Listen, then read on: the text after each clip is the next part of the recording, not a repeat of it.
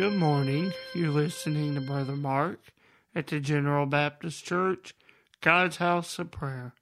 Open with me this morning in the Scriptures. I'd like us to turn to the letter of St. Paul to the Galatians, and we'll read in the 6th chapter, looking in verse 14. As we open this Scripture this morning, we see Paul, as he writes here in this verse of Scripture, he says, "But God forbid that I should glory, save in the cross of our Lord Jesus Christ, by whom the world is crucified unto me, and I unto the world."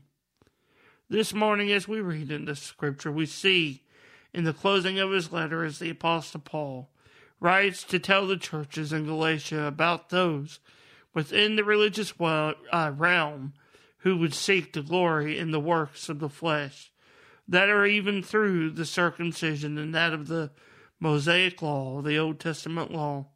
But Paul continues by telling them how this is a false glory, a means of self-righteousness displayed through their persuasion on others.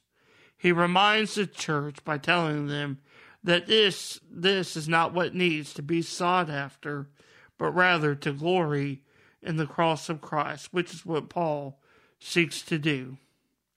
As we read this letter today in the Scripture within, we do well to seek after the glory that is not of ourselves, but only in the glory of Christ. For we cannot save, we cannot redeem ourselves from sin and the effects of sin on this world, but that is solely through the cross of Jesus Christ and Him living within our hearts. What do I mean by this? In our daily walk, we must not seek after any form of self-righteousness, but rather find righteousness through the work of Christ, as I mentioned before. Let these words from Paul be an encouragement in your life, but not your life only, the life of all that you see each day, to all to whom that you talk and speak with. Let them see the cross of Christ being glorified within you. I want to thank you for listening this morning, and that this Scripture, I pray, would bless you in your coming day.